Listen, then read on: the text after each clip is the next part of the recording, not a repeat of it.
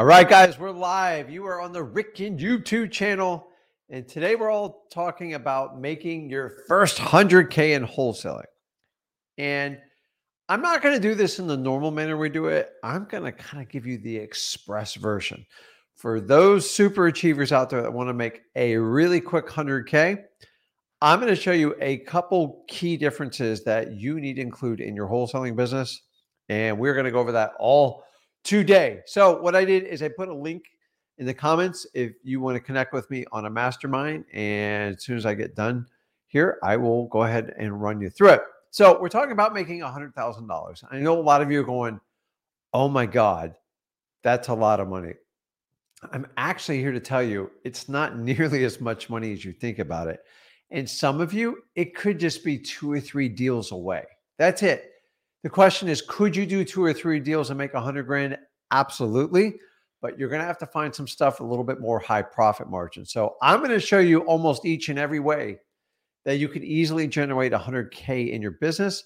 And then most importantly, I'm going to show you how you can consistently do this once you get in the flow of wholesaling. And it's not nearly as hard as you possibly think it is. So let's get into it because we got a lot to cover here today. And I need you guys to pay attention. So pick it up, guys. It's Monday. I know you guys had a nice long weekend. We are deep into the fall.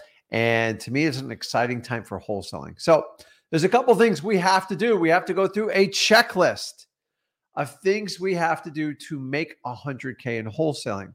And the reason I like to do this checklist is so you guys completely understand that there's no accident making 100K in wholesaling. And honestly, the things I give you on this list, if you do not do them, most likely you're not going to make 100K, hands down. Forget about making in 1 month, even 1 year. If you do not go through the Rick and wholesaling checklist of musts, then honestly, you're going to suffer. So let's go and start with the most simple and the basic, which you know exactly what I'm going to say. These have to be off-market properties. I'm sorry. When you have an on-market property, number one, most likely that seller and or realtor or broker is swinging for the fence for the highest and best price because they feel they have a very good property. And honestly, I don't even blame people for doing it. So off-market properties gives you an advantage when it comes to wholesaling. These are typically properties that nobody else is bidding on, that the seller needs help and a lot more than just selling the house. And number 3, you don't have to pay the most for the property because when somebody puts it on market, the highest bidder usually wins. And if you think about high bidding and wholesaling, they do not work together. So I've never seen someone be successful in wholesaling that deals with on-market properties. Can you do on-market properties? Absolutely. As a beginner, it is a complete nightmare. Trust me on this. You see, you need to find people that want to sell their properties, that you do not have a parade of other people constantly barraging them with offers. Because if you have that, then he or she who pays the most is the winner, and that actually would make you the loser in wholesaling. So make sure you absolutely understand that. Next thing, you have to be direct to seller. Without having that direct connection to the seller, AKA if you go through a realtor or a broker, you're never going to get the seller's true motivations. You're never going to get the truth of what's happening. And you are most likely going to get a lot of resistance from the broker or the realtor. Why?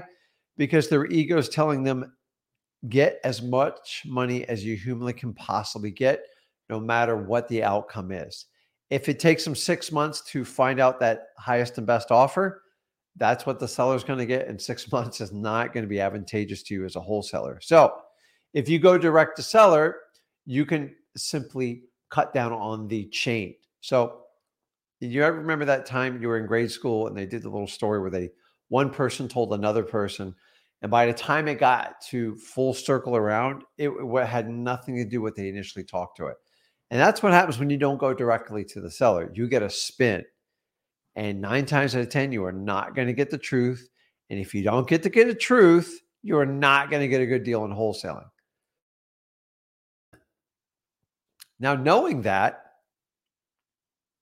Now you know you need to go direct to seller. Every now and then I've had a third party, either a property manager or maybe even a title company, but for the most part, when he or she connects and talks directly, it is a much faster, much more transparent transaction, and it usually gets done more effective, and you wind up actually getting a better deal. Go ahead and prove me wrong. Go ahead and go on MLS, get on with a realtor or broker, and go through your 3 to 6 month fight to get a slight discount off overvalued property that wants retail. How are you going to talk them down 40 and 50%? You're not going to do it. And that's why I don't even bother doing it. Have I done it before? Yes. But the amount of work required, the amount of experience required is not for the faint of heart, especially if you're brand new and you're just starting out wholesaling. The last thing I want you to do is absolutely struggle in this area. So, direct to seller, guys, off market property, those are the sequential order. Now, number 3, you got to have a motivated seller or a motivated house, or in the absolute perfect world in wholesaling, you have a motivated seller, which means they want to sell. They're having difficulties. It might be financial, it might be stress, it might be emotional. They want certainty in life. And that way we exchange speed and convenience for them. Now, the house might be motivated, meaning the house has a ton of deferred maintenance. It is completely outdated and it needs a lot of work. And the average person's not only going to be able to get, they're not going to be able to get conventional financing, definitely FHA, maybe a regular conventional loan if they put down 30%. And what this does, guys, is if the house is motivated, I always stay with the seller because it's just a matter of time before the seller comes motivated. And then if you have a seller that really needs to sell the property and the house is motivated, these are 2 conditions that would make you a perfect wholesaling deal. So it stands to reason you're going to have at least one of the 2 of those conditions to actually get a very positive outcome from wholesaling. Guys, I don't get good deals unless the seller is motivated or the house is motivated. And if I get them both, it's usually one of the easiest wholesale transactions to do. Guys, we are not realtors. You've got to remind yourself every day, we don't act as realtors, because realtors look at properties and they convince people to list their properties. As wholesalers, we're looking to buy discounted properties so we can move them fast to our cash buyers. So it stands to believe they're in 2 separate worlds. That's why we want off market, direct to seller, and we want to deal with motivation. Seller or house, either way, I want motivation to make it work. So now that we know the basic requirements, let me give you what you need to hit the 100K number. You're going to need volume. And mostly this is going to focus if you're new. If you're new to the business 6 months or less, it's like taking a car from 0. How do you get to 100 miles an hour? You got to go to mile 1. Then you got to go to mile 2, which basically 100% doubling. Then you're going to go to 4, 8, 16, 32, 64. And before you know it, you're at 100. But so many of you guys try to get to 100 and think you can just jump driving 80, 90 miles an hour. You're going to have to build momentum. And it's painful in the beginning. I get it. I was there. I didn't have a lot of leads. I try to make every lead work, even leads that were really bad, because I didn't have a lot of leads. So how do you make up for this? You make it up with volume, tons of volume. I will show you in today's live stream how to get tons of volume. We are getting ready to jump on it. And last but not least, man, you're going to have to hustle and grind it out. I have never met a hustler, a wholesaler, AKA hustler, that didn't go through at least 2 full seasons of hustle. What do I mean season? Season 6 months. It means they grind it out. Whatever they had to do to get those deals done, they just got it done. It wasn't pretty. It was actually quite painful. And it forced them to take actions they normally wouldn't have taken. And once you can get through 2 seasons of hustle, you can really dial this business in. And I'll go on to say, if you can get 2 years into wholesaling, you write the rules on how much you want to work, what you want to focus on, and you can actually do whatever you want to do. I'm telling you guys, it's really, really important that you understand this part. Now, I'm going to do it in reverse order based on profitability. So some of you are looking like to hit 100K right off the bat. Some of you are just looking to get your first deal started. So don't look at the order in so much of importance, but I'm going to show you in a perfect world for 100K month or even 100K year for those of you just starting out on how you do it. Now, in the beginning, you've got to do wholesaling. And your biggest key to this is you got to have volume, because volume is going to make up for your inexperience. It's also going to teach you how to talk to your sellers. And more importantly, it's going to teach you how to qualify and build rapport with any seller. The only way you get good at it is you hear a ton of objections, you get success on deals, and the only way you can do it is volume. So if you only have 3 leads and you spend all your energy on those 3 leads, odds are you're going to get disappointed because you don't have enough volume. Now, do not replace volume with easy stuff. MLS listings, just basically going through Zillow Fizbos. You can do all that stuff, but that is not a replacement, because I can get you thousands and thousands of leads just on those 2 sources alone, but most likely they are not going to be the best leads in the world, because you know how I feel about on-market properties. They're a pain in the butt. It doesn't mean you can't do them. They're just a pain in the butt. So let's walk through. So now I gave you the checklist, the 2 things in your attitude you have to make it work. So number 1, I want you to understand this. I love probates. Why? All you got to do is 2 or 3 probates a year. Heck, I'll even challenge you to do 1 probate a year. My average probate deal is 4 times more profitable than a standard assignment contract. So if you did 15 grand on your standard assignments, it is reasonable to say if you actually worked probates and did it consistently and didn't quit on, the 89th day, that 15 grand will turn into 45. But you got to be willing to put in the work. And it's not so much that it's a ton of work. It's actually, there's only so many leads. You basically mail them a letter. Some of you do sticky notes, but mailing a letter works very well, and getting contact with your PR. The problem is why most people don't like to do it, because they don't get instant results, and they feel if they don't get a deal within 3 months, it's not working. Probates don't work that way. And that's why they're 4 times as profitable, because if you can stick it out 6 months a year and just get 1, that's like doing 4 deals how you do on a normal deal. And not only that, most of these owners in the states you deal with, especially Florida, the owners are out of state, the properties are vacant, and they need a lot of work, and they need extra time to get a probate deal done. What does that mean?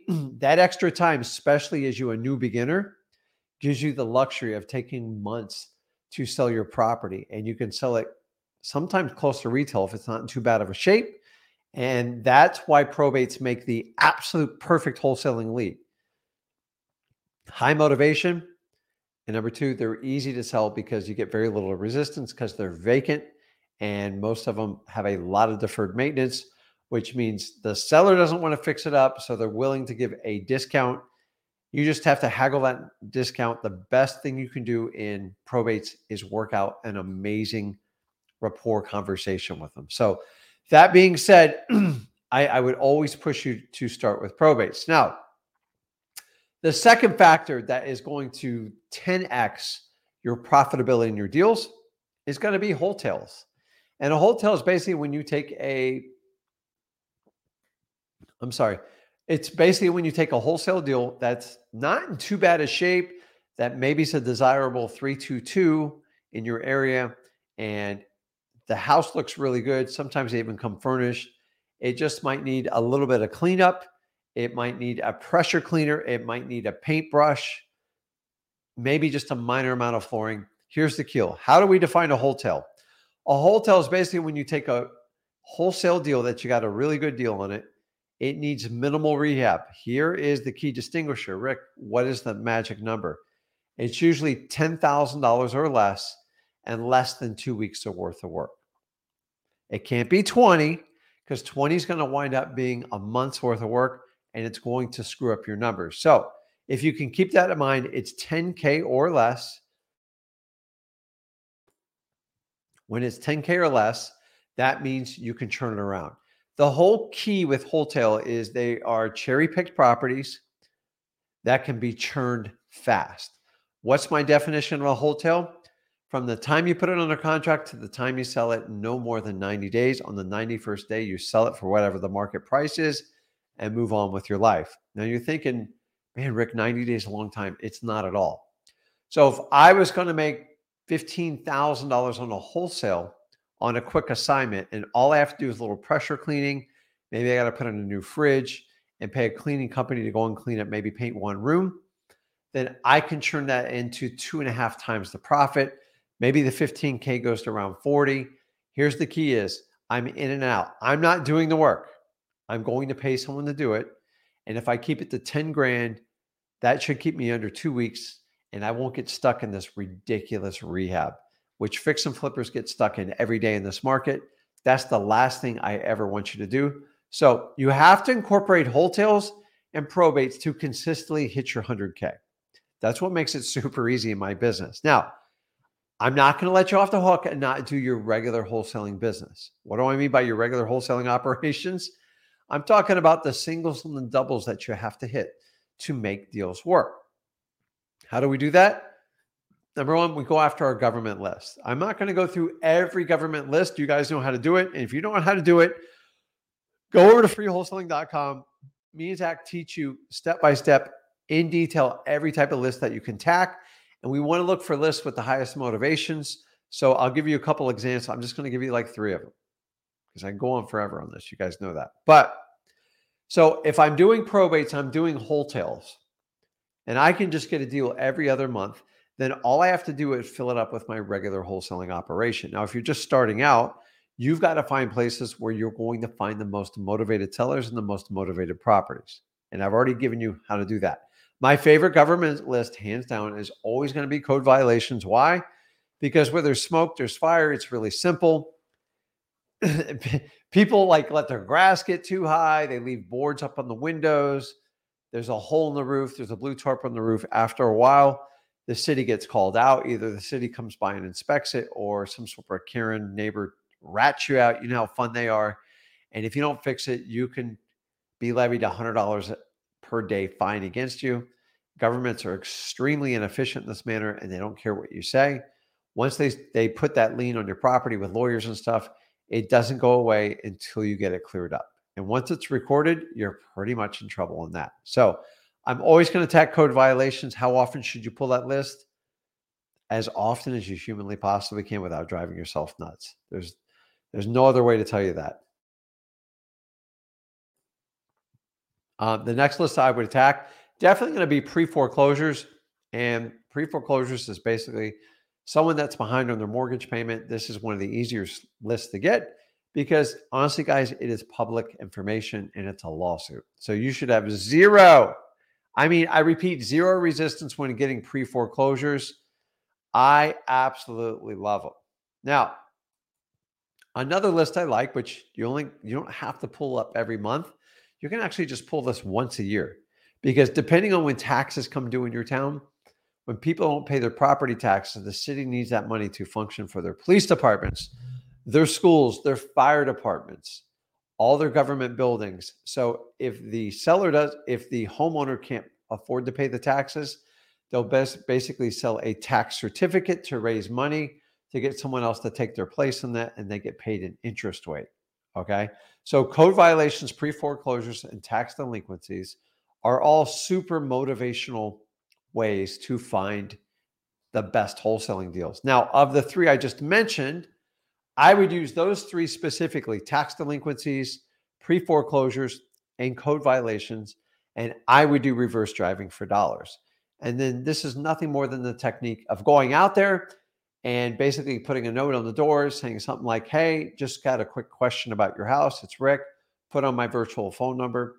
If I have 200 people on these lists, I go out and put out 200 sticky notes. You can do yellow. You can do pink. You can do lime green. I don't care what you do, whatever gets their attention. You can use the stamp to put them on there because people always answer these things. They have a high return rate, which means people that respond to it. And if I go out and put 230 people call me back, I just saved myself 170 painful conversations. It's extremely efficient with the advent of Ring Doorbell and tools like Deal Machine. You can easily do this. It's actually really cool. So my other favorite list, which I'm never going to overlook, it is probably the most boring, the least sexy list, but it is driving for dollars. Because if you don't go out and do driving for dollars, it is like having a cheat sheet of properties that look bad, that are ugly, that definitely need help. And if you have that list and say you have a couple hundred people or 500 people on it, and say I had a list of 10,000 that I bought through a list broker, or I pulled them through PropStream or Batch, whatever, I have no idea how long it's going to take me to get to those lists. I'm probably going to wind up cold calling it. I'm going to do text, and I have to skip trace all those phone numbers. And keep in mind, guys, the driving for dollars, other than the skip trace part, you don't even have to do that if you do the reverse driving for dollars while you're doing it simultaneously, which is pretty cool. And it gets a lot of effect. But if I had 500 like ugly houses and then I had 10,000 high equity owners, the list of 500 is going to crush the 10,000 list because you get through the list faster. It's much more direct. There's a higher probability of getting a great wholesaling deal. The 10 grand, I have no idea. So the only way I can find out is either I got to cold call them and or text them, or basically do direct mail. And all that can be expensive. So if you're on a limited budget, which a lot of you are, and I get it, trust me, doing the driving for dollars is absolutely imperative. You have to do that. So I'm looking at your questions here. I will answer these questions shortly. Let's finish everything up here. Now, it goes without saying, networking gets you a long ways in this business. Now, networking isn't just so you get to know everyone. Networking is the getting to know your potential business partners. Number one, who's the best cash buyers in your markets? If you don't know that, I know you're not working your cash buyers list. Number two, what are the hottest areas to buy at? And where are the cash buyers buying? If you're not working with cash buyers, you don't have this intel and you are missing out. You see, the more intel and the more market data you can get, the more effective you can be in your marketing to find motivated sellers in wholesaling. Networking. If you're like, Rick, well, how do I do networking? Networking is really simple. You got to get in your car, get on your bike, get on your tennis shoes, and you got to go out and connect with people. My favorite way, if you're brand new, one of the easiest ways to do is go to one of your local RIA meetings. This is just short for Real Estate Investors Association. Pay for a membership to get in there, 10 or 20 bucks, or pay for the year. It's like 150 bucks, 200 bucks. Don't buy any of their programs because they're just selling you. Sorry to tell you this. This is how they make money. The program director basically jobs to put butts in the seats, and then basically they have a very slick salesman come and speak to you guys, and from that they split the proceeds. So now that you know exactly what they're doing, the most valuable time you can get at these events is just before the event, and then right after, typically in the lobby or in the parking lot. Actually, some of my best deals have come from that. Now, what do? You network. You hand out business cards, electronic cards, whatever your mode of mission is. And you always talk to people from their interest levels. What can I do to help you out with your business? And do not be that person that walks in a networking event or a room and says, give me all your cash buyers, because you aren't looking for relationships. You just want to take. And if all you are is going to take from people, you can't offer a symbiotic relationship, and everyone's going to run from you. Whenever that person comes to any meeting and all they do is chase me down for cash buyers, I go to the opposite end of the room because I already know what their intentions are. They're just going to take, and they're never going to offer you anything. Guys, don't do business with people like that because they're showing you their true self.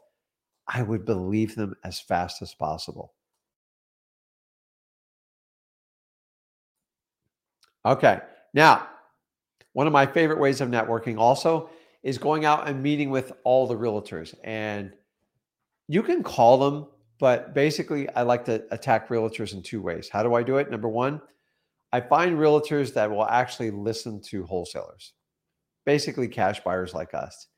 And I try to teach them, if you ever have a house that's tired, weak, lonely, ugly, problems with the roof, not going to pass a conventional inspection, not going to get a conventional market, call me. I buy these houses for cash.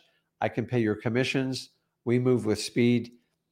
Why do I do that? Because realtors talk to 95% of the sellers out there. Eventually, they get properties, and most realtors will not admit when they do not work with cash buyers. Most realtors don't even slightly understand cash buyers. It is a dream for them, but they find them very difficult. So if you have a robust cash buyers list, which you should do at this point, then you are already 3 steps ahead of the game. So help the realtor out because they don't want to put on MLS. They don't want to mess with the days on market, and they don't have the cash buyers to buy those properties. Those are my favorite. My second favorite way, if you want to work with a realtor on an expired listing, although sometimes expired listings, the sellers are just crazy. It's not even the realtor. They just did what the seller wanted. But eventually, all sellers break down at some point. They don't break down by calling them 6 months while their property is on the market. It's when they take it off the market and it expires that possibly they're open to talking to wholesalers like us to fix that problem. So just understanding that. And the other networking type is going to be JVs. This is short for joint venture. This is basically when you go out and talk to other wholesalers, sometimes talk to realtors. Where do I go? I go to my title companies. I look for property managers. I look for other wholesalers that are really good with motivated sellers, but have a crappy cash buyers list, or vice versa. Ones that have a great, robust cash buyers list. I have the motivated seller leads and contracts. And if I can find someone to complicate the stuff that I suck at, then I can actually make a very, very awesome living doing wholesaling. And that's what when I started wholesaling, I primarily focused on motivated sellers.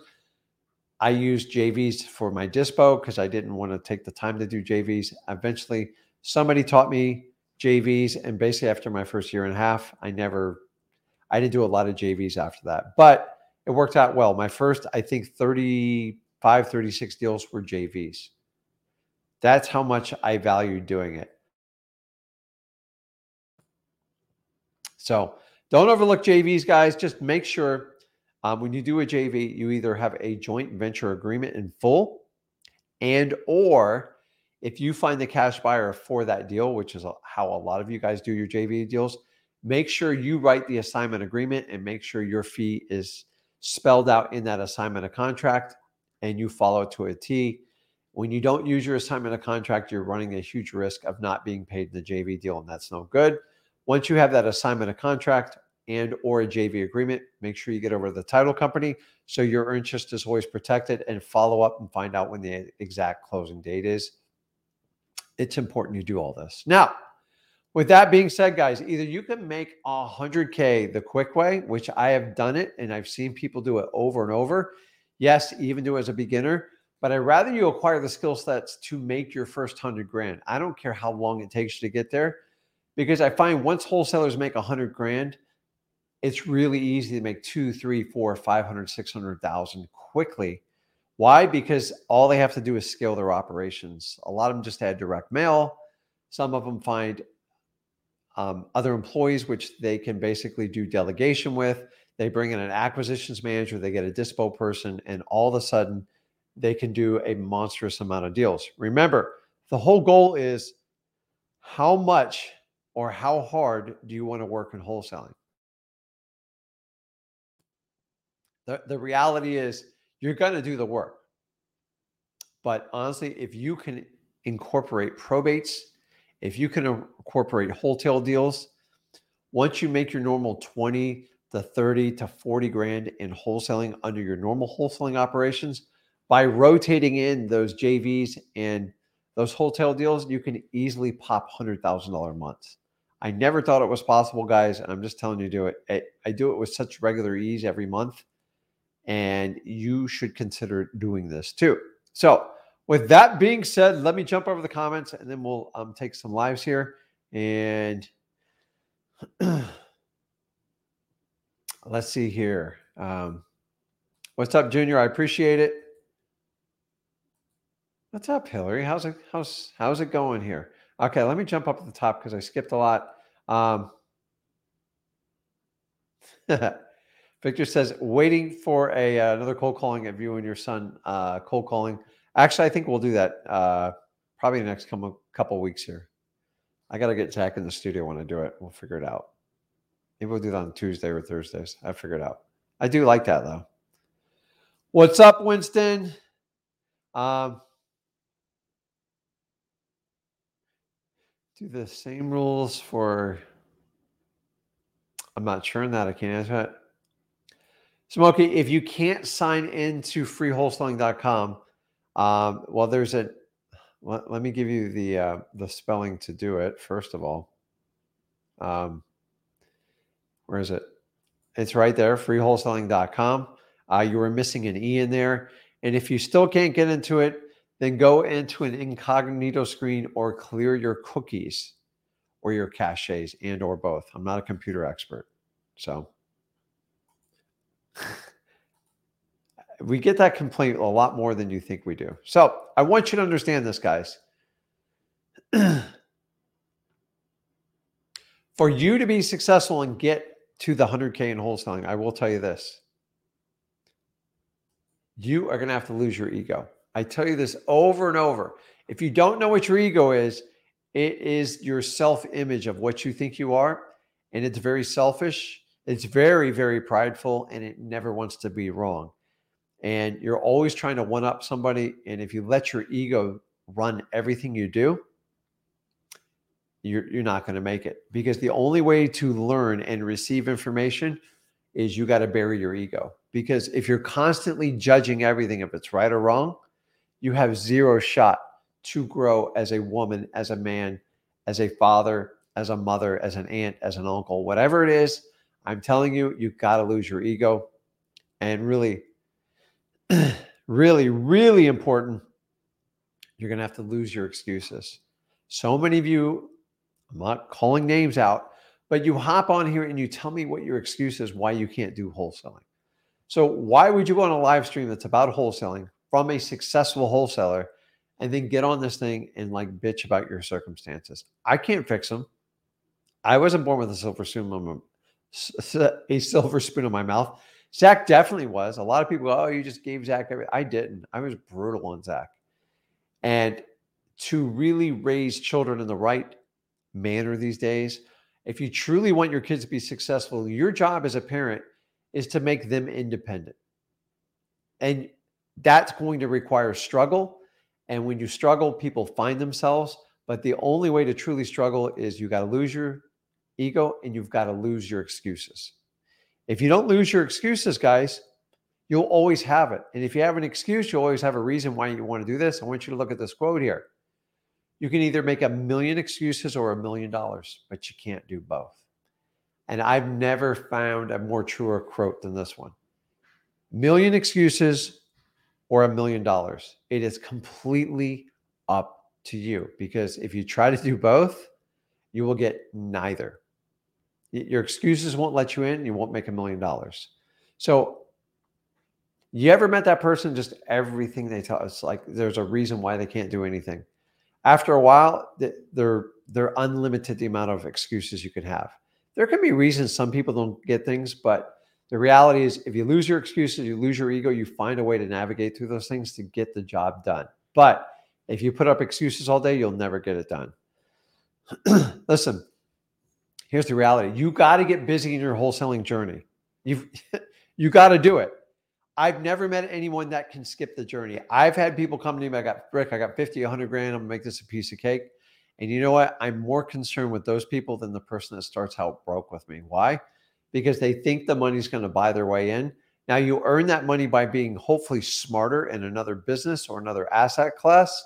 And the reality, if your parents gave you that money, or it's like trust fund money, most likely you're going to get killed. Because if it was that easy, everybody could buy their way in the wholesaling and the rest would be already done. But that's not the truth. Listen, at the end of the day, winners win and losers lose. I know it's a hard statement. I know some snowflakes are going to freak out when they see this. But listen, if you're a loser and that's all you focus on, that's all you do, you're just constantly going to lose. And if you are swinging your bat hard as you can to be a winner, you're taking the steps, you're doing the action, you're losing all your excuses, and you lose your ego, it is hard to wind up in the loser's bracket. So, guys, winners win, losers lose. Decide which camp you want to do. They're both hard. Like, they are both brutally hard. And some people think one's so much easier than the others. The only difference is the winners are in control. Okay. Losers wait till it gets so painful before they actually take any action. By the time they get to that point, they're so far behind that they get overwhelmed and they procrastinate and they never make it happen. And that's where all the excuses from. So choose which camp you want to be in. Listen, the reality is you can be a healthy, fit person or you can be a fat and out of shape person. They're both hard. But guess which one's harder in the end? If you never take care of your body and you eat whatever you want and you just let it go, you are going to have the ultimate pain in the end, because for you to get your health back, you're going to have to do extreme measures and it's going to be really hard. So why not just do the daily manageable tasks to consistently do your marketing, contact sellers, and keep all your lists going to get your 100 grand. I'm telling you, 100 grand is like the bare minimum in wholesaling. Because if you can make 100 grand, you can make $1 million with your eyes shut. But you just got to get those first few deals done. And you're no different than me. When I started out, I was like, how the hell am I ever going to get this done? I just got rid of my excuses. I lost my ego and I wound up getting it done. So,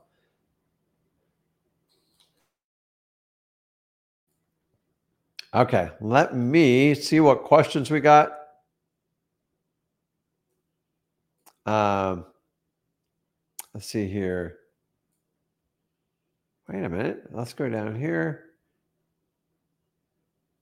Wholesaling.com. Okay, awesome. So what we're going to do is we are going to, if you have a question, put it in the comments, introduce yourselves, let me know where you're from. And guys, as usual, please, if you are watching this, please make sure you smash that like button.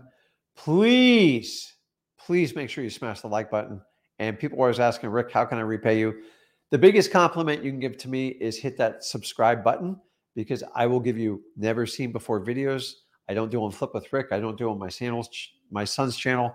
So you got to be subscribed to this channel. So guys, smash the like button and make sure you hit subscribe, and let's jump into it. So let me check the messages here.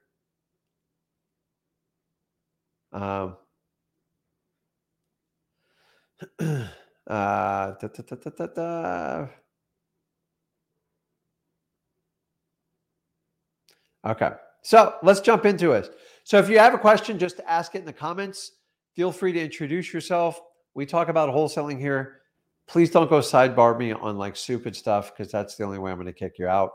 So we have to respect each other, not spam like stupid services. So I've had a lot of that lately, and I try to protect you guys against it. So let's take them in order here. What's up, Chris? How you doing, man? I'm good, man. How are you? Good. I saw your message there. So tell me what's going on. Yeah, so the deal closed on Friday, which was great. Okay. And yeah, I was asking my attorney about like why stuff may be taking long to close, and like you said, like old house, he owed some taxes, and then I think the other attorney, the seller's attorney, was just being slow. But it was like a month, so. Yeah. So let me tell everybody is, so Chris had a challenge where he had a good deal. He had all the paperwork done, but he's like, dude, it's taking forever to close. And so Chris is on his journey. And what I told him is you just have to figure out, is this stuff you can control or are you being manipulated? So he had to find out in his market how long the average deal took to close. I believe you were in a attorney state, right? Mm-hmm. New York. And then basically it was just an attorney dragging his feet. Guys, what you and me try to get done in a day, an attorney would expect a minimum of 30 days. And I have some attorneys, I can only contact them like once a month. They act like they're the busiest people in the world, and it does drive you nuts. Some attorneys are just really bad and ruthless. And as long as the deal closed and it was like reasonable, stick with it. Every now and then, sometimes you have to replace attorney.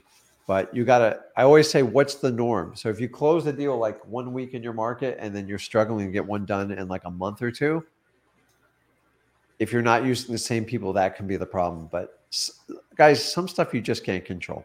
Like as much as I want to get a deal done as fast as I can, I sometimes have to get attorneys to sign on. the real estate agents and brokers that sign on, and then sometimes title companies. So the first and foremost, the one you want to be in the most control of is going to be the escrow or title company, because they only get paid when the deal closes, so they're usually on your side. If you guys pick a bad title company and they're super slow, the attorney's going to be 3 times slower. So knowing that, that's it. Why'd you wind up taking home on that deal? It's 10K. There you go, man. Like, Yeah. so you got to hit some like singles and doubles, like I guys talked to you about. Not every deal's a home run, but remember, I always look at risk versus reward when I do this. So if you're going to go to Vegas, right, and you're going to bring $1,000, and the house is what's the house has like a 55% advantage of you, whatever it is. It feels like 90 on me.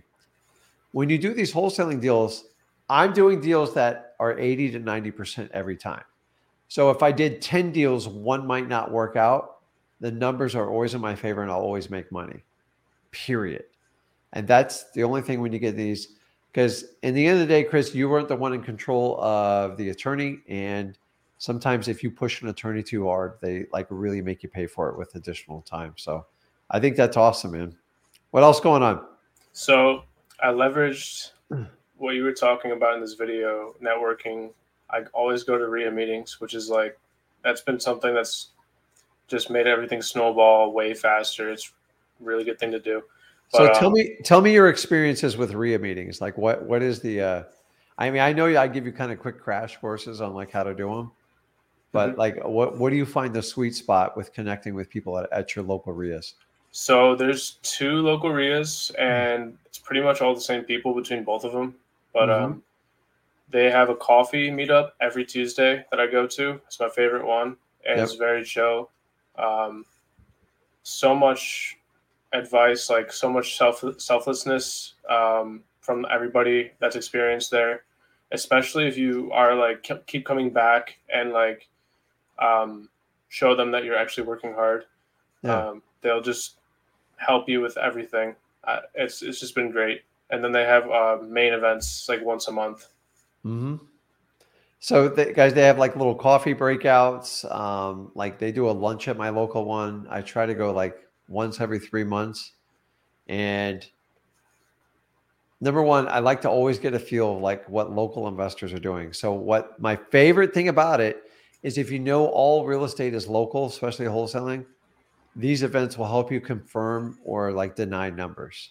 So if you're struggling with an area, you can find out quickly if people are having the same problem with like pricing, appraisals, certain houses in these neighborhoods. Like we found a neighborhood is basically around 7 years old, and they had these old copper pipes, and the copper pipes are narrowing and narrowing because they get filled. Well, a repair in one of these little homes is like $80,000. So whenever you get one run down and the water's not working, I already know it's not a good wholesale deal.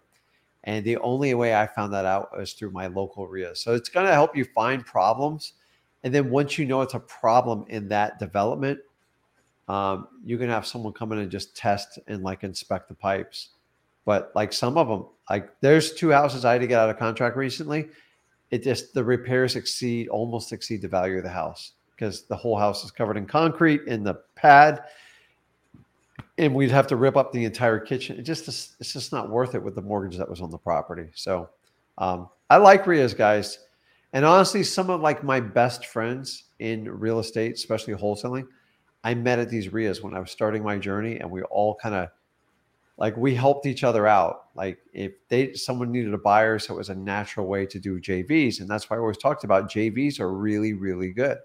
So I've done driving for dollars, reverse driving for dollars with all these people. Great tips. And I always tell you guys, listen, I'm not trying to tear the RIAs up, but I used to run one for 7 years. The creator of it, their job is to put butts in the seats and get people excited. And then they find other speakers. The speakers usually split it with them. That's the whole coaching philosophy. You guys know how I feel about that. I think it's just ridiculous when you just sell packages left and right. So long as you understand it going into that, you can do some like pretty cool stuff. So I still love RIAs because I know everyone's there for wholesaling, and there's always somebody that can help me do something. And guys, please don't walk in these meetings Have you found the person that's like, give me all your cash buyers, Chris? Give me all your cash buyers now. I mean, there's a couple of people that come in and they're just like they show up once and they're like, "Oh, I'm Yeah. trying to get into like whatever," and then I never see them again. Yeah. Watch them over time because everybody starts to avoid them like the plague. And like, I need your cash buyers. I need your cash buyers. I need this. I need that. It's just like, so remember, if you don't try to help people when you go to these meetings, they are definitely not going to help you. So Mm-hmm. if you think it's just one-sided, you're never going to get very far. So you got to keep that in mind. So, okay. So you got some other deals you're working on? Oh yeah, I do. I do. Okay. Well, so where I was going with the RIA is I met this guy, and can't really say much, but basically I got a list from him that I'm pretty sure like nobody has, and I don't know how to approach it. So the list is basically people that are it's a waiting list to live at a retirement home, basically. Got it. So when I call these people, I don't really. I'm kind of wondering how to approach it. I started calling today, and I'm gonna have to go back through it because a lot of them live in apartments, and some of Yeah. the addresses aren't there. So I'm just gonna go through it, clean that out. But I just was going with like, hey, I see you own a property in this area. I'm actually looking to buy properties in this area. Was wondering if you or anyone you know has a property you'd be interested in getting an offer on. And it nobody's like cussed me out or anything. There was one woman who actually said like, "How did you even know?" Like, but the rest of them were. I don't know if that's like the best way to approach it. It is because, first of all, you can't tell them how you really got the info No, if you're no, trying to protect your source, I assume, right? yeah, it's a yeah. So I love that you're thinking outside the box. Just I I, I wouldn't. Your list is not an easy one to get. You got to know somebody. So I would simply call them and go, "Hey, listen, I'm looking to buy more houses in your area. I know you've lived at this address for a while. Have you ever considered selling the property?" And that's it. And that way you can't get in trouble. You're not stepping over the line.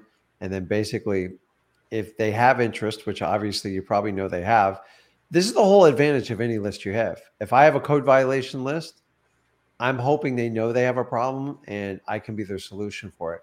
There's no difference in what you're doing there too. Now, in the old days, we used to get these lists from the director of like these retirement homes, but obviously they don't give out that list anymore. So, guys, don't ask me to tell you how to get this list. If Chris wants to share it with you, So don't ask me. yeah. But anyways, this is how I learned most of my lists, guys, by going to like local RIA meetings and finding out what list are you having success with, and which list are you pulling to really kill it. And that's all you got to do with that. So, but maybe Chris one day will. I'm sure it's like a friend of a friend type of deal because it's not a list. Guys, don't go up and walk I don't into even know where he retirement got it communities from. and expect to get that list. So I had to I knew sign a somebody else who contract had before he access to gave that it to me. list, but they did have privilege rights to get it, and I'm pretty sure they get in trouble if they knew they were sharing it. So we'll protect your interest on there, make sure you don't do it. So just keep swinging the bat, Chris. And now that you know the norm in your market and how it works in your attorney state to close, then you should be able to close anything hopefully within 30 days. Maybe your probate take a little bit longer. So, any other questions for me? Uh, Not really. I mean, Okay. do you ever do short sales? I'm very good at short sales. The problem with short sales is the United States government's gotten so involved in them. Um, it's a they're just a pain in the ass. Yeah. So number one, I will tell you this: the biggest problem I see with short sales, everybody thinks they can get out of paying for a property. It's hard to do now. You have to qualify just like you do bankruptcy, and most people don't qualify for bankruptcy.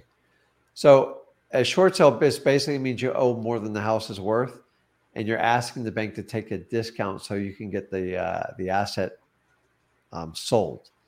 The challenge is the bank has a right to put a judgment for the deficiency on the homeowner, and unless you have some sort of incredible reason, horrifying accident, very, very tragic family event that can be documented. Just losing your job is not going to free you from it. So keep in mind, guys, the banks don't own the property. The banks just service the loans, and they're in like billion-dollar portfolios. So a lot of you guys think the bank owns it. They're just the servicing. They're kind of like the paper pusher, and banks love for them to go on forever. So the average, I would say, the average short sale in today's market is going to take you 6 months, and it's going to be closer to 9. And here's the only way I like to do short sales. One day they'll come back and be prolific, but they're not overly prolific right now because of what's going on in our market. Is you have to control the listing, meaning you better know that realtor.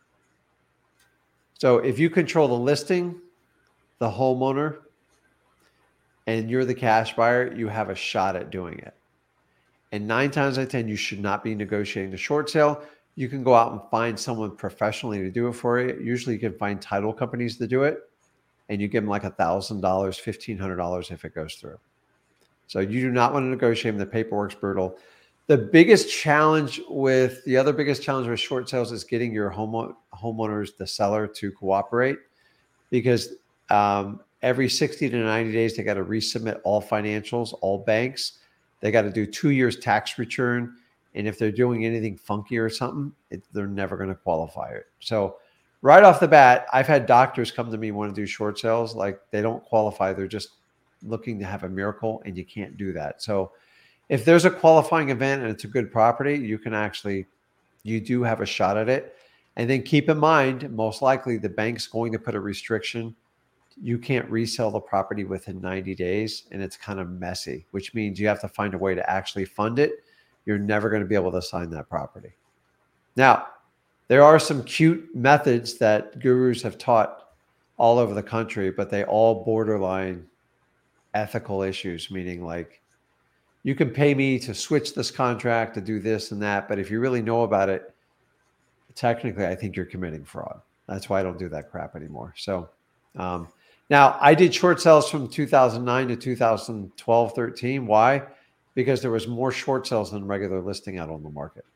And that's the only reason I did it. So just to give you a heads up with that. So, but they might become more prolific. The biggest downfall you have with short sales is the bank.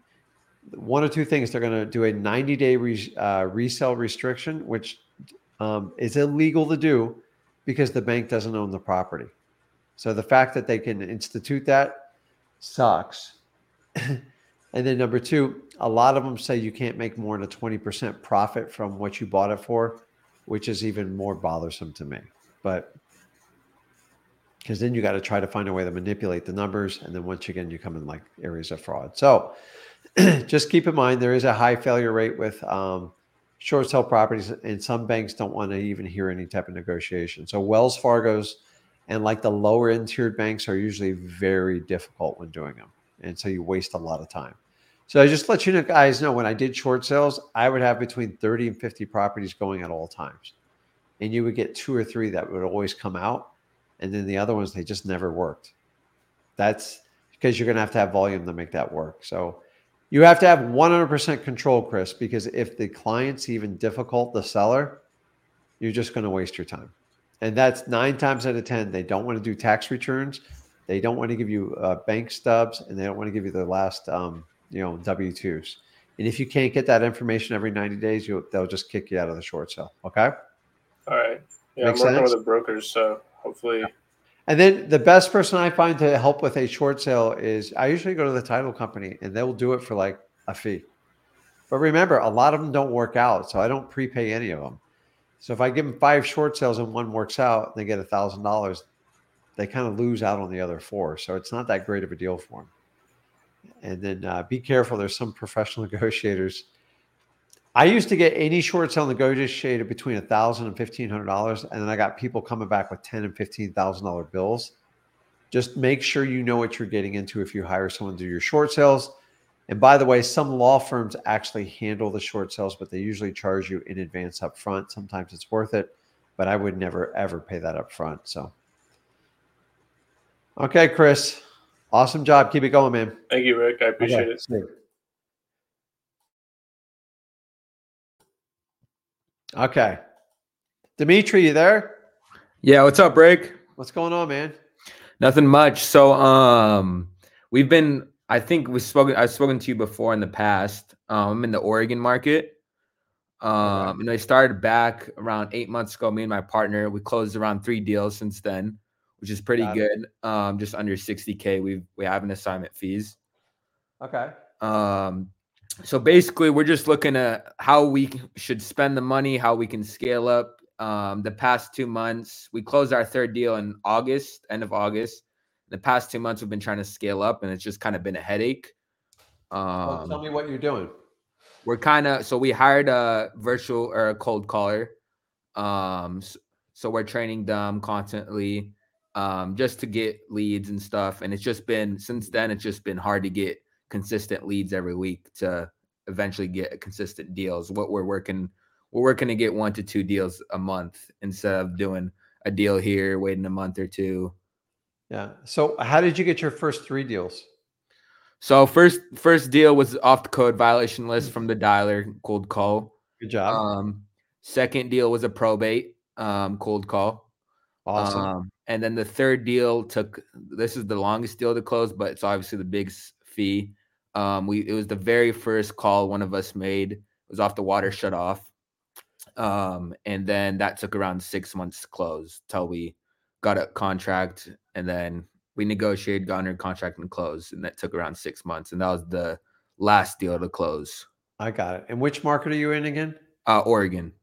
That's impressive to do that in Oregon. Like just you got a strange market over there. Yeah. But yeah, like sure. you're there. So here's Yeah. my rule for everyone. I say once you can hit 5 deals, you've already proven you can do the business. Mhm. Now you got to find a way to scale up your operations to get as many deals as you can. Exactly. So you're very good at cold calling. So as long as you can manage a cold caller and manage the KPIs and keep an eye on someone and delegate that, that is an excellent way to get going. Yeah. Mhm. Now, if you have some other discretionary funds and you're very comfortable with the 3 deals you've done, I prefer you have 5. Mhm. I would like to see you get in direct mail. I'm completely biased because direct mail makes it does take stress off. Now you start getting inbound leads, and when you have inbound leads, you usually get a little bit more motivation, and it's much more friendly. Exactly. Cold calling is a lot harder. It's faster Yeah. and it's more price efficient. But like once you have some money, take some money towards cold calling because not cold calling, I'm sorry, direct mail, and add that because you're going to get a 4 to 5 times return. So if you spent $2,500 a month on direct mail, you can expect to get 4 to 5 times that. So 2,500, you can easily turn into 10 grand. Mhm. And so many people look at like direct mail, like, oh my God, it's going to cost me. I'm like, I look at it completely different. It's a complete investment in my company. Yeah. I do a lot. And in the beginning, I was scared to death because I couldn't see how much money I was going to make. And you got to find a way to look past it to make that kind of money. And then after a while, you go like, my God, this is nice because we got an extra good like 10 to 20 leads coming in a month. And all I got to do is like close them at my current ratio and it's going to make like a ton of money. So it works well. So you need to expand on your cold calling. Mhm. And I would go over to mailingmastery.com. Let me put it up here.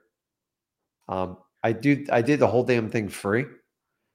And Yeah. it will kind of show you like it'll explain the theory of how I do direct mail, and it works very, very well. And Okay. I think you might not be there right now.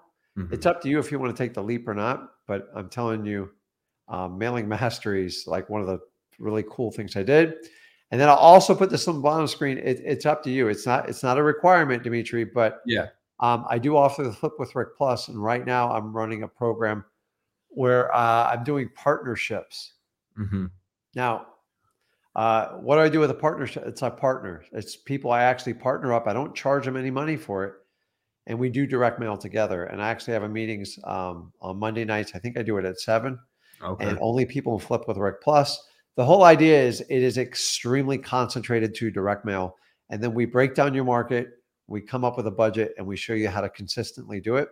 Yeah. And people love that stuff. But like in Flip with Rick Plus, You basically have 4 or 5 extra days to talk to me and Zach, bounce business ideas off us, and help you with your marketing and the scaling of your operation. So I've given you a couple ideas.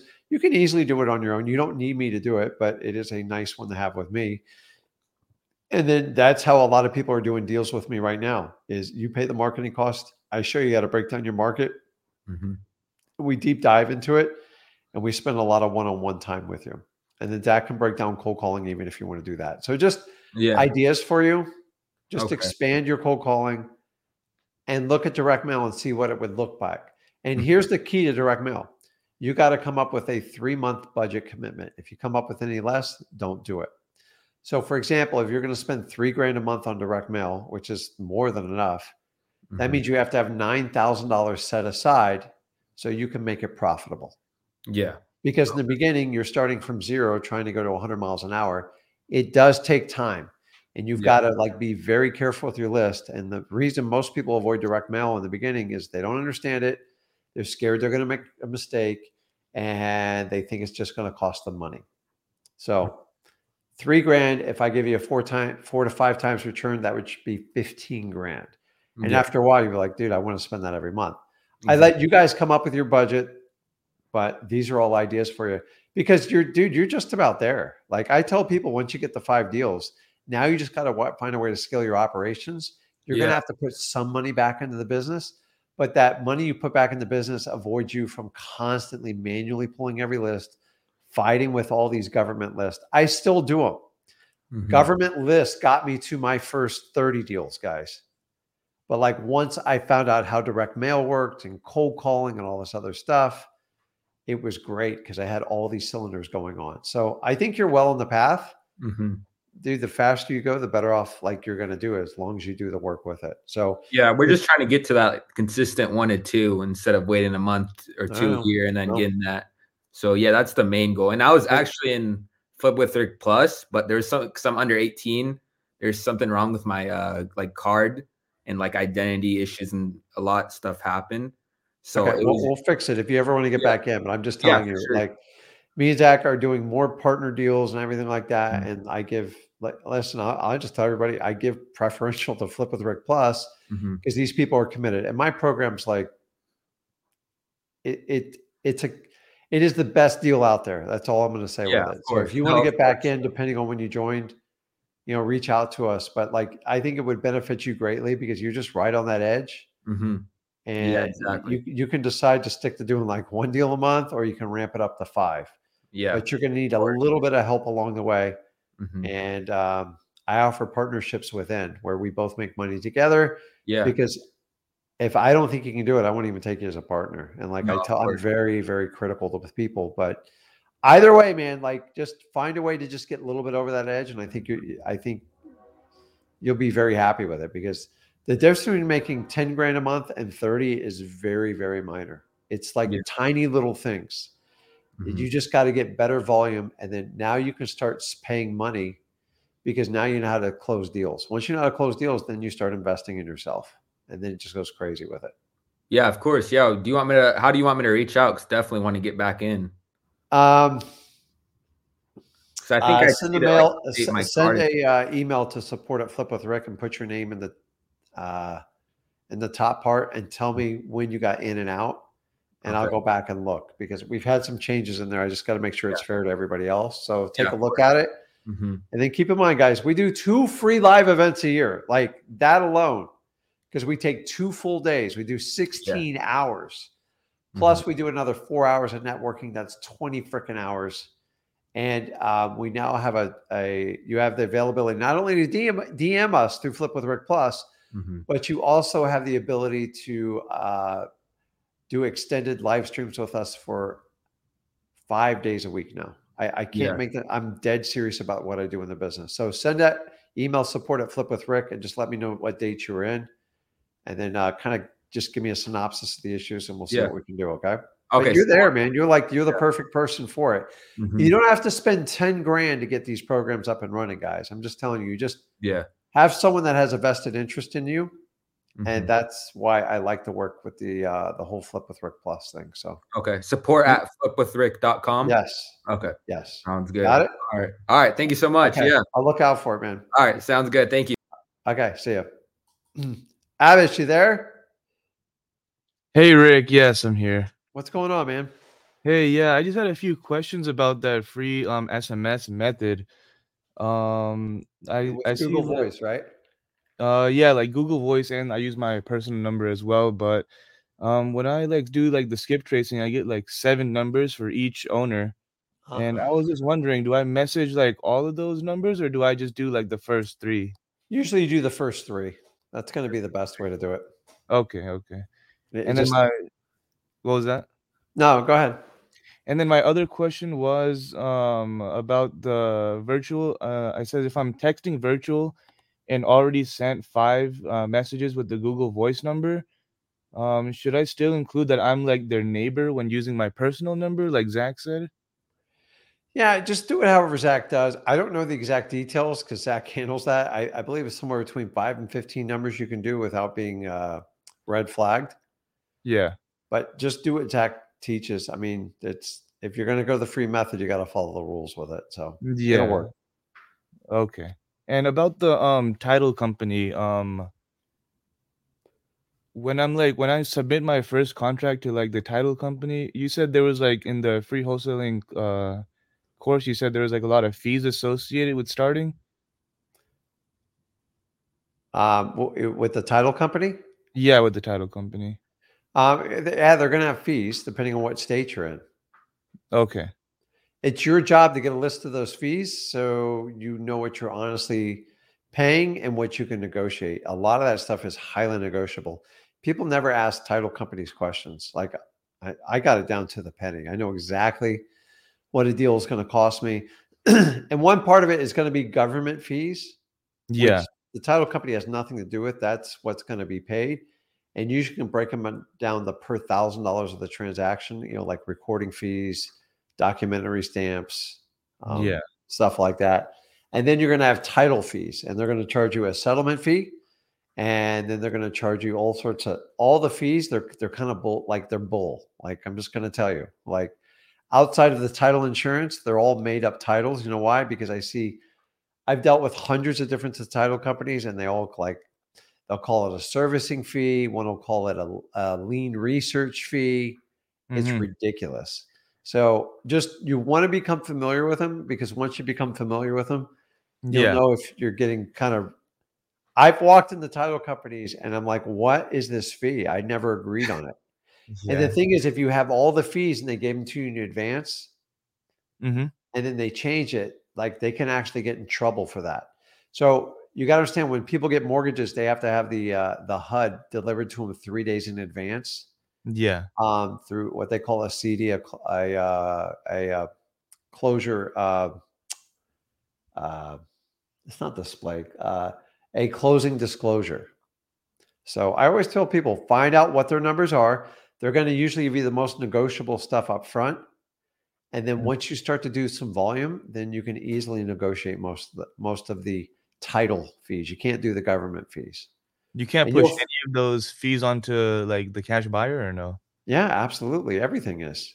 Okay. So for the most part, if you do wholesaling right, you can pass it on. But if you get much discounted rates with your title company, you can actually help your cash buyers off and even provide them a better service For sure. than what a competing wholesaler is. But they're all going to ask you, what are the closing fees?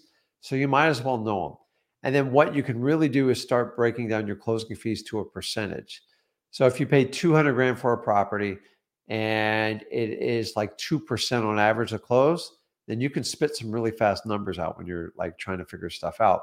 But if you do wholesaling right and you do an assignment of contract, you can pass the cost off the closer. But if they're outrageous, the new cash buyer is either going to get out of the deal or try to negotiate a new deal with you. So because they always say, Rick, what's the closing fees? I go, they're the standard fees, and I go, listen, it's basically 2.25% in our county. And 2.25 means I just multiply it by my sales price, and that's what they should expect to pay in fees roughly. Okay, 2.25. Well, it's different. Listen, it's anywhere between 1% and like 2.5%, depending on which state you're in. Okay. Okay. So between 1% and 3% on average, depending on where you're at. Okay. And just to So like clarify, if you buy a house for $100,000, you kind of know if it was 1.5%, it's about $1,500 in closing fees. okay. Yeah. It just makes it easy. I hate Uh-huh. when people are like, until I know the closing cost, I can't do it. I go, so you're willing to pay me $300,000 for the property, and you're going to let like 2 or 3 grand stop you from buying? It's ridiculous. So Yeah. I Might just, not be. I always figure it out and I move on, because I don't want to wait 3 hours for them to calculate it and call me back. I go, just assume it's about $2,500. And Mhm. sometimes to get them to take action, if I have to really move the property fast, I say, listen, anything over $2,500, I'll pick up on my side, or it'll come out of the seller's portion on liens. And usually I'm overestimating it, and they're like pleasantly surprised. That's Yeah. it. But you Mhm. got to ask for the fees from the title company. I've watched title companies vary their closing fees by $2,000 or $3,000, just because if you don't ask, they tend to jack the fees up. Sorry, Okay. title companies, it's the truth. Yeah. They know people who close on a regular basis and people who don't. They whack the hell out of people who buy properties for full value. It's expensive. So Yeah. just keep it in mind. Okay. And just going back to my question about like the double whammy script, like Zach doesn't talk about like if I'm like texting from my personal number, if I should say neighbor to like the goal is to like get a response first, right? But Yes. yeah, so he doesn't say like if I should put if I'm the neighbor, if I'm texting using my personal number, because I'm in the Dayton, Ohio market, but I live in Georgia. Okay. Yeah, so I'm just confused on should I put I'm their neighbor or no if I'm Well, with my. listen, you have to use something to just so you don't do the standard, are you selling your house, and you get a yes, no answer. Yes, So by doing that, everyone's always worried, well, what if they call me to the table, Rick? What if they find out I'm not their neighbor? exactly. Yeah. I wouldn't be so worried about it, and just or you can use that. My partner drove by the house and thinks it would be a great addition to our portfolio, and Yeah. you can do it like that. And you have a partner that drives around. I'm sure maybe you have some sort of boots on the ground that helps you in Dayton over there, but it wouldn't be hard even to find someone like that. So Yeah. listen, if you're going to do it, just make sure you can cover your statement on it. That's all. Remember, the whole point is get them engaged, because if they don't engage you, there's nothing you can do. So Mhm. sometimes we do have to take some bold risks. I'm not telling you to outright lie to people, but if you got boots on the grounds or you got a business partner, then you can easily blame it on them when they do it. That you just can't sit there with your mouth open like, oh my God, I just got caught. Yeah. No, I was gonna It, tell them like my parents live out there and I go visit them, and when I Yeah, go I visit, got I family drive. out there, and I got a business partner who actually drove by it. Thought it was a really cool house. I go, can we talk about it? And that's it. Remember, you just got to get back to a qualification, and that's it. So when Yes, you sir. cold call, you're just trying to find, number one, if I'm going through 1,000 people, I got to find the ones that are interested, and then I'm going to qualify them. Mhm. But if you don't get past, like, if they're interested, there's no point in going through the rest of the jargon. So I'm all about pushing the limit between the double whammy script and just saying, listen, you drove by the house, looks like it's a great house, and do something of to that liking. Because once you're confident in your answer, remember, every outcome in life is just based upon your interpretation of it. So if you feel like you didn't look at the house, something like that, find a way that you did. Yeah. Okay. Do you know to this day, even when I have to look at stuff that's got like a lockbox on it with like a realtor, which is very rare, by the way, usually their off market deals is, I always ask the realtor what the code is, because 9 times out of 10, I never look at the house and I write the offer. Do you know if you don't ask them for the code, they feel like you've ripped them off. They want everybody to look at the house. So I even, not that I lie about it, I just say, listen, just give me the code. Eventually I will look at it, but for now I'm not. I want to Yeah. find out if we can actually work on a deal. Make Yeah. sense? Yeah, makes sense. Yes. Okay. Okay, guy, get to work. Thanks, man. Okay, later. Okay, let me go back and answer some questions here. Um,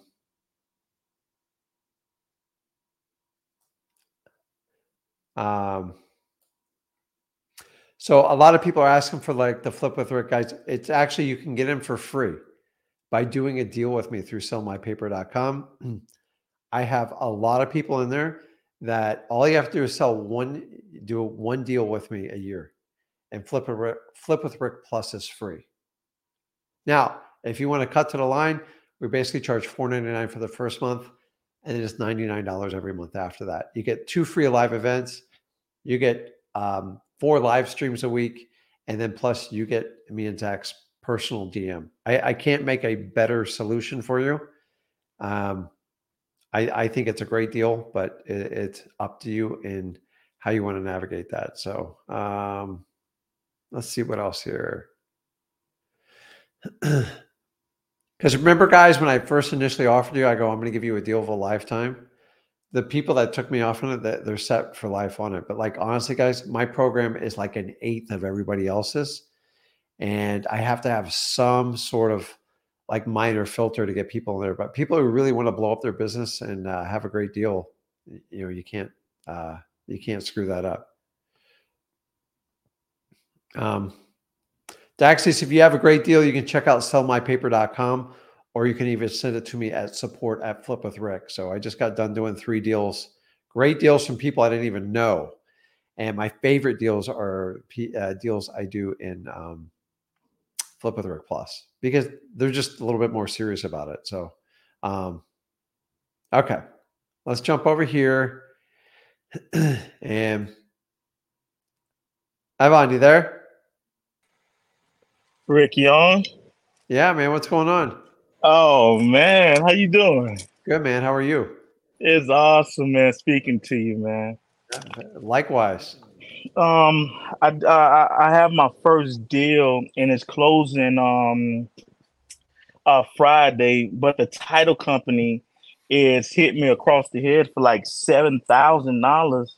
I'm doing a double closing because of the lawyer. He fought me tooth and nail. It almost seems like he wanted the deal because the deal is out of Coral Springs, and the lawyer that she went and got is out of Coral Springs. And it was such a good deal. The ARV is about 520, 530. I got it for like 380, and I'm selling it to the end buyer for 400,000. And you should have just called me and partnered up with me on that. Listen, I tried to get to you guys, and it's been like so. I don't know. I won't say hard because you guys. Listen, I spent a lot of my life in Coral Springs. I know. I know. You said that last time I was on. I know it well. So very, very desirable neighborhood. So have you closed on it yet? Friday. So there. So who's making you do the double closing? The lawyer. See, so I initially gave him my contract, and they said that they do not recognize the contract. So what they did, the lawyer gave me what is called a realtor's contract to sign, and he marked it not assignable. So I argued with him to change that, and he convinced the seller to. I'm a AC technician, right? And this is one of my customers. Okay. But she went and got a lawyer, and the lawyer said, "Okay, if it's assignable, it can go on past 30 days." Something he said to convince her not to agree on the assignability. So I was forced to do a double closing. The double closing, the closing cost me about $7,000. I'm doing transactional funding. That's 1%. That's nearly $10,000, right? I know. So let me ask you, how did this attorney get into the deal? That she sold her house years ago, and she knows this, and she moved to Boca. So now her mother has fell ill, and she just said, I want to sell it. And I was just in position to like, okay, I'll buy it. Well, I tell you what, so you originally had an assignable contract with your seller though, right? Originally, yes. Why did you change that? No, she took my contract to the attorney, and the attorney said, listen, go with this contract. This contract is not official. She was scared. She has the power of attorney over her mother, and she don't want to like get scammed or. So I had to give her some type of comfort. No, in I doing got so. it. But like saying in a contract's officials kind of it's ironic. But so listen, the bottom line is you got the deal, you're going to get it done. The double closing sucks because you're giving up the transactional funding plus the another closing set. And this is what attorneys do. They just get their claws into everything.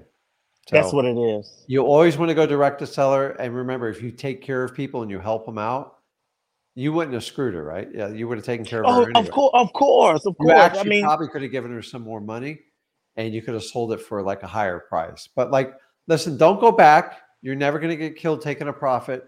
But when an attorney asks you to change paperwork, sometimes you have to stay a little bit strong.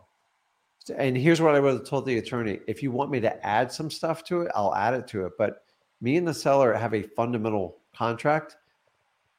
The state of Florida recognizes it. The federal government recognizes it. I'm not sure why you wouldn't recognize it. I don't need him to recognize it. I don't need him to do it. They do it till they get their like claws into you. So you got to be strong in the future and go, listen, I always meet with the seller. Go, listen, you're more than welcome to have the attorney look it over, but we have an agreement. If you want to add something to the contract, I'll add it. But when they want to take it away, that's where I go, no. I'm not taking stuff away from the contract. That's what we agreed upon. And the only reason he does it is because he gets more fees. Is he part of the, does he own the title company? No, I took him to my title company. Yeah. Yeah, so he doesn't own because the title I company. would, if he advised that, I would say my title company says, my title company says they recognize the contract and it's perfectly legal and they can easily get this closed and write title insurance on it. What is your problem with it? And go, listen, if you can send me an email and tell me what specific language you want into it, I'll consider it. And you got to hold tight. When someone says your contract's not official, that's the biggest bullshit line you've ever heard, right? Yeah, I know. That's I know, but the you seller can do it on a doesn't know cocktail that. napkin. Right.